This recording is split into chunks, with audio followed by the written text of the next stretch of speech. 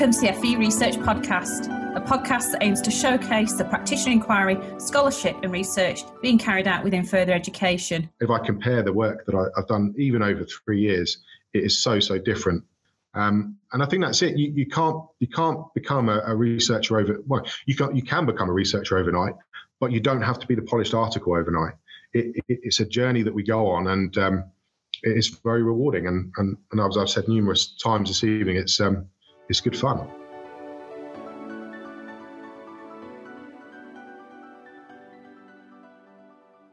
Hello and welcome to FE Research Podcast. My name is Jo Fletcher-Saxon and my partner in crime is... It's Alistair Smith. Hello, Jo. How are you? I'm good. How are you? I'm not too bad at all. Thank you very much. We are bringing to you one of the sector's rising stars. He is head of teaching, learning and quality in a large FE college in the south. That's all I know. We've had this conversation before. It's south to me. But he is also a practitioner researcher, which is why he's here. And it is Martin Hoskin. Hello, how are you? Hello. Yeah, I'm a bit intimidated now. I'm in such illustrious podcast royalty, but I'm sure this will go swimmingly well and we'll have a wonderful chat. We will. The three of us and the three people listening. Yeah. Okay. Look, Martin, we know a little bit about you, but let's tell the three people listening a bit more about who you are. I'm particularly interested in you sharing how your practitioner research journey even got started as well. So off you go. Okay, sure. Yeah. So as you mentioned, I am head of teaching, learning and quality, and previously I had a role as a teaching and learning coach. I've worked in FE for 13 years now. My background is sports science, believe it or not, and I'm now far more focused in educational research, but I still teach as an access to HE lecture in health sciences. So I've still got my feet, in the classroom and keeping myself aware of what's going on, but I'm far more focused nowadays on trying to support other teachers to improve teaching and learning and really be less risk averse and more open to the idea of trying new things, which leads us on to the whole practitioner research element of our chat. I would assume. So where did that begin for you? When was it you woke up one day and thought, I'll have a bash at that? What's that about? When did that Well, I'll be honest, it was down to a colleague of mine who was very good at finding pots of funding to go to conferences and trips abroad and all sorts of bits and pieces. But he actually produced some really good FE research out of it, some really interesting outcomes. So he basically one morning emailed me and said, do you fancy getting involved in a project looking at digital feedback, where we would essentially test some video recorded feedback and some audio feedback and see what students thought of it, see what staff thought of it, and go from there. And that was one of the ETF OTLA projects. And actually, that's where most of my practitioner research has been supported through the ETF, which they have a fantastic set of funded opportunities that simply go onto their site and you can see all the things that are coming up. Yeah, we've had quite a number of people from OTLA, some who start their practitioner research journey there, but some who end up back there having done doctorates, so that, that the whole range really. So yeah, I think people are getting, I don't know how familiar people, I still meet lots of people who've not heard of either Sunset or OTLA. So... Yeah, I think that for me, when the Institute for Learning was sort of disbanded and not replaced, because remember when I first joined FE, it was a compulsory part of working in FE. You had to join the IFL and log your CPD and all those kind of bits and pieces. And once that was kind of disbanded, I think people kind of forgot that there was an overarching sort of body that supports FE. And I think it has become this sort of undercurrent of research and practice. But the ETF is huge, and the amount of things they get involved in is absolutely massive. So there's so many opportunities out there. I think that's the importance of things like the podcast you're running here is to really open up the opportunities for people that hadn't maybe thought of research and to have as enjoyable journey as we're having. Yeah, absolutely. Now, you didn't say your colleague's name before. Remind me his name. So his name is Dom Thompson. He now works at another college. Sorry? Where is he now? He's at Peter Symonds College. That's where I've seen his name pop up. Yeah. Of course, that's a sixth form college, which is where I'm based, and that's why I've seen his name. That makes sense now. I kept seeing his name, thinking, I know that name. Right, fabulous. Okay, so however many years ago you decided you were doing the OTLA, and then you went on to the Sunset program, which people who listened to the podcast before maybe are a little bit more familiar with. And then, so you did the MA short, and then you went on to the MPhil, and you are you in the final throes of sort of PhD world now? Where are you up to? Well, yeah, so in August, September, October, around about that time, it was a very busy time of year, completed my PhD transfer. So it's a fairly normal process. You track your progress to date and you identify where you are, but the key thing with moving on to PhD is about the contribution to knowledge, or original contribution to knowledge. So that took me a little bit of time to really identify what it is about my research which was different and was going to offer maybe a different perspective, or some kind of concept solution, or whatever it might be. But I think I'm happy that I'm there now, and I've got until February 2023 to complete the research. So just over a year left on the program, and I'm still looking forward to it. It has been 2 years already, and if I include the MA, it's been 3 years. So 3 years of this of research, and sort of living the whole life of a researcher. But it's been an evolution of not just my work, but also me, and I think that's probably some of the most powerful oh my God, things to come out of this. So my next two questions were about, what keeps you going, what do you love about it? And the other one is how has it changed you? So go on. What does keep you going then? Why is it you feel so positive about it? Because lots of people will say, I can't go near a master's or anything higher than that. I've not got the time. What keeps you going? Well, that was me. That was me 5 years ago, until I sort of started on my own sort of CPD journey, if you like. And for me, it all started with engaging with some of the Google G Suite for Education programs. So I became a Google educator, and then became a Google trainer.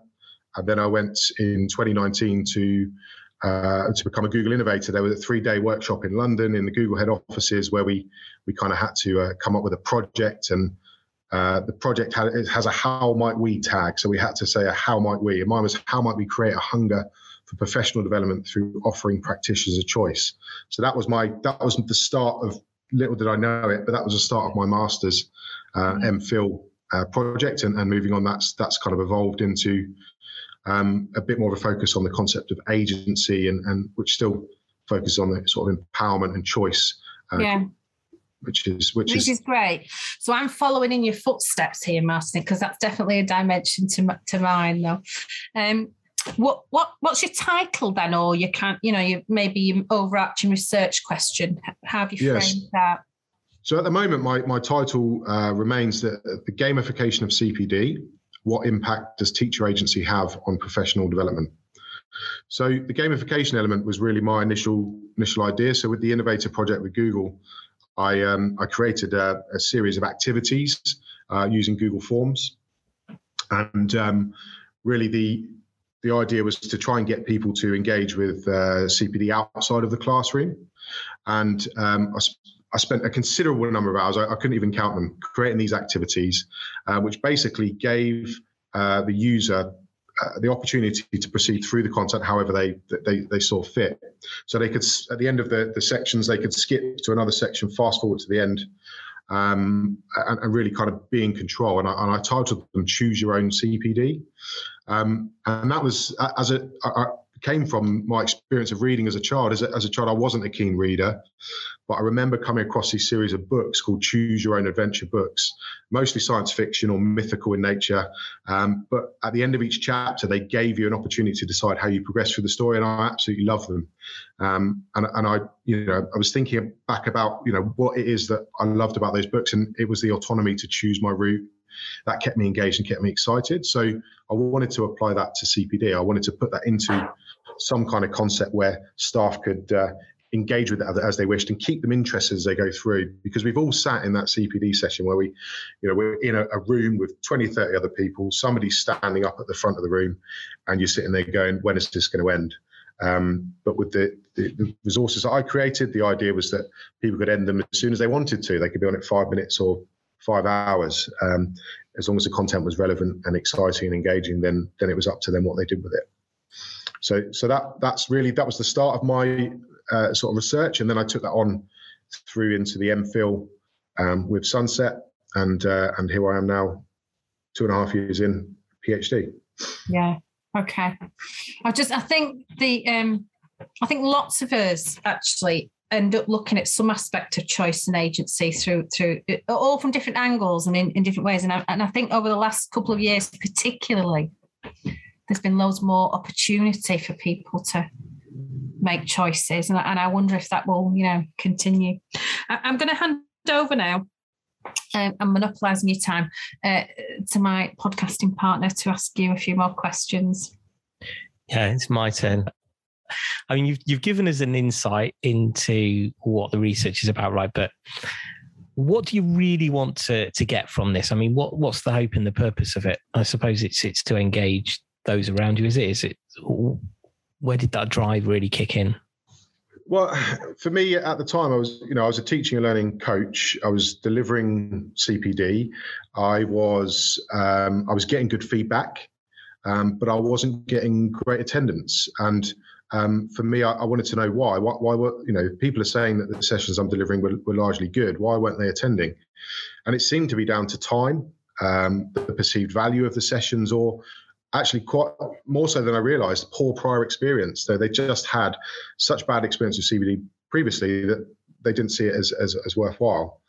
So the online CPD that I sort of started to provide, I saw as a viable alternative to kind of capture. I was still running those face-to-face sessions, but I could capture those who weren't able to attend or were honest, unwilling to attend for whatever reason.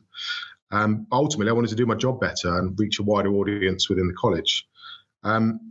And I knew from the experience I'd had with some of the Google research and even the MA research with Sunset that the most important aspect of those for me, I mean, that's the most valuable CPD I've ever been involved in.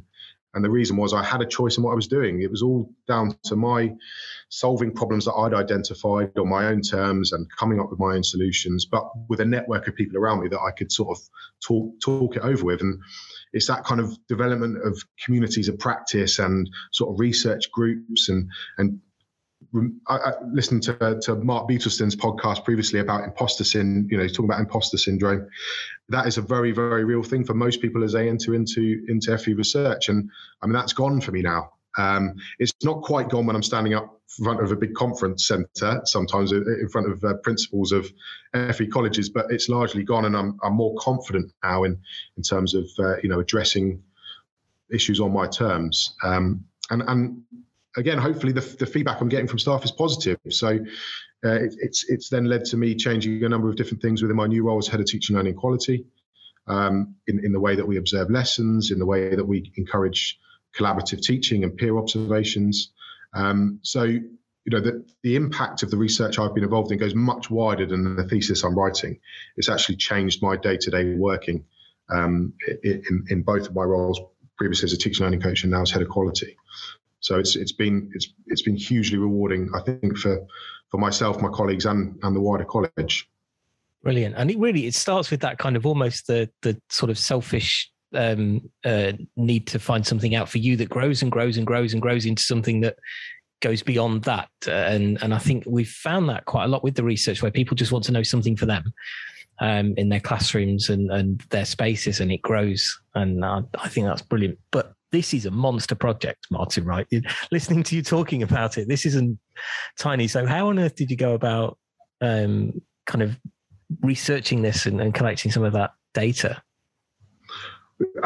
Good question. I'm still working it out, and I think that's the thing. That there is nothing wrong with pivoting. There's nothing wrong with changing your ideas. One of the most important lessons I've learned is that what you think or what you think your research is going to bring up, whatever your expectations are, that they rarely remain the same throughout. And I said earlier, it's been an evolution of my research, but also me as a researcher. And it very much, my initial research centered around the concept of gamification and online learning. That seemed very obvious. I was looking at producing a website and some online activity. So surely it's all around, the impact that gamification can have. And so I did a lot of research there. Sebastian de Turding is one researcher. There's a lot of work on gamification and game design, and then Gilly Salmon there's lots of research from Gilly Salmon on digital learning. So I spent a lot of time reading through different resources there, and then that led me on to completing a pilot survey with my staff, and I investigating their thoughts and feelings around CPD experiences, and it became far more evident there that there were a number of barriers or grievances within CPD. It wasn't always running as smoothly as maybe those delivering thought it would be. And that was particularly around the top-down approach to CPD, very much prescribed training, which is offered in inverted commas to meet organisational agendas rather than the needs of staff. And that's often influenced by external bodies such as Ofsted. And that led me to read quite a lot of research from Stephen Ball, sociologist, who in particular the teacher's soul and the terrors of performativity. That's a very good one to read. And then that's 2003, and in 2018, his work on the tragedy of state education in England. So there's some really interesting things there from a sociologist's perspective, which is far from my background. I'm a sports science background, so going from that very empiricist view to something that's a little bit more open and subjective that's been really valuable for me. And then Frank Coffield, so anybody who's ever done anything with Sunset will know Frank Coffield, or the no name Frank Coffield, and in particular his work around Ofsted. The leopard changes spots is the title there, and the model of Ofsted and the influence that Ofsted can have on the FE sector. So that was where I kind of started out. And then later in my research, and the concept of agency actually came towards the end of my first year of the MPhil and moving into the second year. The concept of agency and the work of Gert Biester, Mark Priestley, and Sarah Robinson. There's a multitude of different publications there around agency and the concept of agency and why it matters and the impact it can have. And then finally, more recently, the final sort of concept that's come into play is communities of practice, and starting to realise the more and more I'm meeting other people and working with other people within the FE sector, not just around research, but AOC and various other organisations we're working with. There's that community of practice element where we're coming together with a common theme and sort of working off each other, and that's been incredibly valuable too, and something I think is integral to CPD. So that's the work of Etienne Wenger and our good friends Trish Spedding and Maggie Gregson at the University of Sunderland. Obviously, quite a wealth of work on community practice, and that's where I am now. Really, is kind to tie all that together. I've realised that the gamification element, the website, and the activities I've created within region largely irrelevant to the wider issues, the wider issue of top-down decision making, meeting organisational agendas and meeting the needs of external influences like Ofsted, rather than focusing on teachers and what teachers actually need. So I'm at this pivot point now, whereas is it really about gamification, or is it really about agency and enacting agency and how best we can do that? So I've never once found this a chore, and I think that's the key thing. Find something that you don't find a chore, and you can spend hours on it, and not once feel like it's taking up too much of your time. That's really interesting. It's like you were reading the questions on here as you were going through everything you were saying, Martin. Can you see those somewhere? I think what I was going to say is, are you getting any emerging themes coming out at this point for you? And I think obviously you were saying it's more about the agency, but is there anything that you've identified so far in the research, or is it still very much open to investigation? No, there's a couple of things, and I think it is realising that what I initially thought was a silver bullet solution to a problem is not the case. And really, from the outset, it was clear that there are numerous accounts of CPD that are not fit for purpose, and that's going to be the same across schools, colleges, various organisations, and that's usually down to the perceived value of those sessions, and in general the fact that provision could be better. The outcome's not always that bleak, though. It is about getting the offer right, and if we focus on meeting the individual needs of practitioners, that's the real purpose. The overriding feeling, I think, from the participants in my research so far is that we need to shift from organisational led CPD to autonomous decision making by teachers, because really they know best. They're the ones in the classroom for 25 hours a week. They know what's going on. They know what the problems are. They don't always know the solutions, but they can identify at the very least the problems, and then we can map our CPD provision around that. So the gamified approach to CPD, it is an alternative. It may promote greater agency and learning, but it's not the solution. And I think therefore my focus going forward is far more on agency and how that is essentially influenced by factors such as self-confidence, self-efficacy, trust.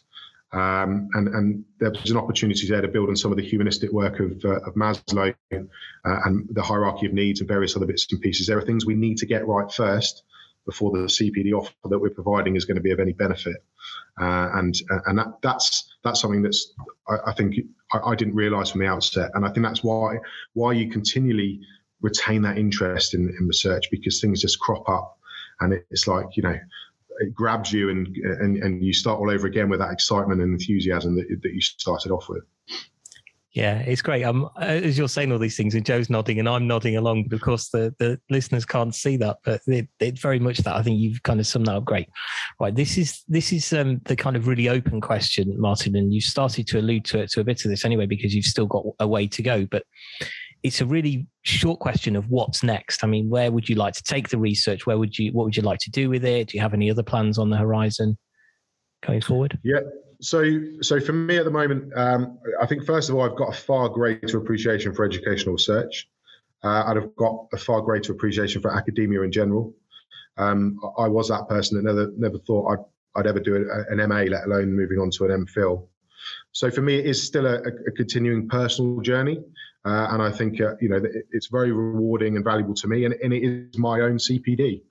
But what I want to make sure I can do is continue to promote that message to other people, and the value that I've had from getting involved in practitioner research, whether it is, from the very outset, just trying something in your class that is different. I can't advocate more enthusiastically about the opportunities FE research can bring. I've been able to involve myself with multiple different people from all around the world. I've delivered at conferences. I've travelled and worked with universities in around Europe. All from having this initial interest in just doing something outside of the norm. It doesn't have to progress to PhD. It could simply be trying something new in your teaching practice, as I've said, and more than likely, I think you'll end up influenced by your own curiosity to take things further. And I think as we see the culture of FE research continue to grow, and it really is growing across the sector, I think there are going to be even more opportunities arising, and hopefully FE research will get the recognition it deserves, and it can have a long-lasting impact on us, those of us working in it, and the students that we put so much effort into supporting. Well, I was going to ask you for a key message, but I think you summed it up perfectly there. Okay, anyway. Sorry. That's good. It's good. It's well in there. Hopefully, you can see the enthusiasm that I still retain after 3.5 years of doing this, and I think that would be my key message is, you won't regret it. Give it a go, see where it takes you, and if it just improves something in your lesson, then that's fantastic. If it improves something in all your colleagues' lessons or the wider college, that's even better. And if you have the opportunity, like some of us are doing now, to really get your feet into various other areas of the FE sector and hopefully influence wider afield, then those are the kind of people that we need to really push the sector forward, because it's a wonderful place to work. But there are things that we need to do better. I think what's really fascinating, though, Martin, listening to you talk about the project and quite clearly really passionate about it, and we can see that visually while doing the interview. I remember conversations when doing the MA short in Sunderland with you, where you said, what, I'm from sports science. This is, it's numbers, it's graphs, it's what I know. That's where it goes. But to hear you having kind of changed that mindset I think that's quite a big thing, isn't it? And you were saying about the personal change and all those aspects. So that's really interesting. I think people band around the phrase life changing, but it has certainly been life changing for me. And you're right, going from this sort of very data driven quantitative background of sports science, where I'm in a lab taking some data down and analysing it, to actually really thinking about people's feelings and thoughts, and that there is a humanistic impact to every decision that happens in FE, whether it's a small detail or whether it is it's considerably impactful on day-to-day life. And we can see that now with funding issues and college mergers and restructures and all this kind of thing. That there are lots of things going on that get in the way of teaching and learning. So if we can do anything that brings the focus back to teaching and learning in the classroom, and really that's what we're here for, but we have to deal with all these things around the outside getting in the way. And sometimes all you need is that one thing that picks you up, and you go, do you know what, I'm going to have a PhD day today, and I'm going to love every minute of it, and I'm not going to answer an email. And you go back to your job recharged. Yeah, I need to make myself one of those days. What about you, Joe? Yeah. I think we should adopt that. I think we're at that stage where we need to say, we'll have a PhD day today. No, that's brilliant. I'm just thinking back to the time when I remember, Martin, you showed me your Google phone. I just have this memory. And now I feel like I've sat through this masterclass with you, and I'm writing down everything, and I feel like I should be referencing you in my work. So, I don't know you that well, but I feel like, oh my God, I'm hearing a different person. Well, lots of people say it, but I think it's hard to articulate what the big changes are for people. Is there any way you could describe what you feel that change is? I feel far more empathetic. I understand other people's situations. I think now before I make decisions about what the impact of those decisions are. And it has been life changing. There's still things in you that you've still got these pre-existing ways of working, and your preferences in how you work. But everything from, as I said, from the way I think to the way I write. What's most embarrassing is you go back to my MA research project, which I thought was fairly good, and I look at it and I think, I can't believe I wrote that. And then I go back to year one of the MPhil and I think that doesn't sound like me. And then I look at the MPhil transfer report that I wrote in August, and if I compare the work that I've done even over 3 years, it is so different. And I think that's it. You can't become a researcher you can become a researcher overnight, but you don't have to be the polished article overnight. It's a journey that we go on, and it is very rewarding. And as I've said numerous times this evening, it's good fun. So yeah. I would advocate with great enthusiasm for everyone and anyone to get involved with it. Well, I think sold. I think you sold that idea to me.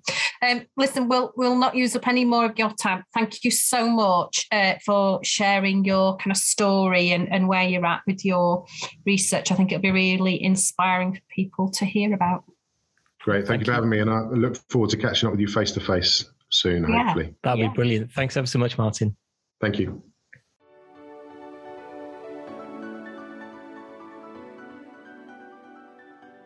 You have been listening to the FE Research Podcast, a Sheep Hill studio production. Thanks for listening, and we hope you can join us again soon.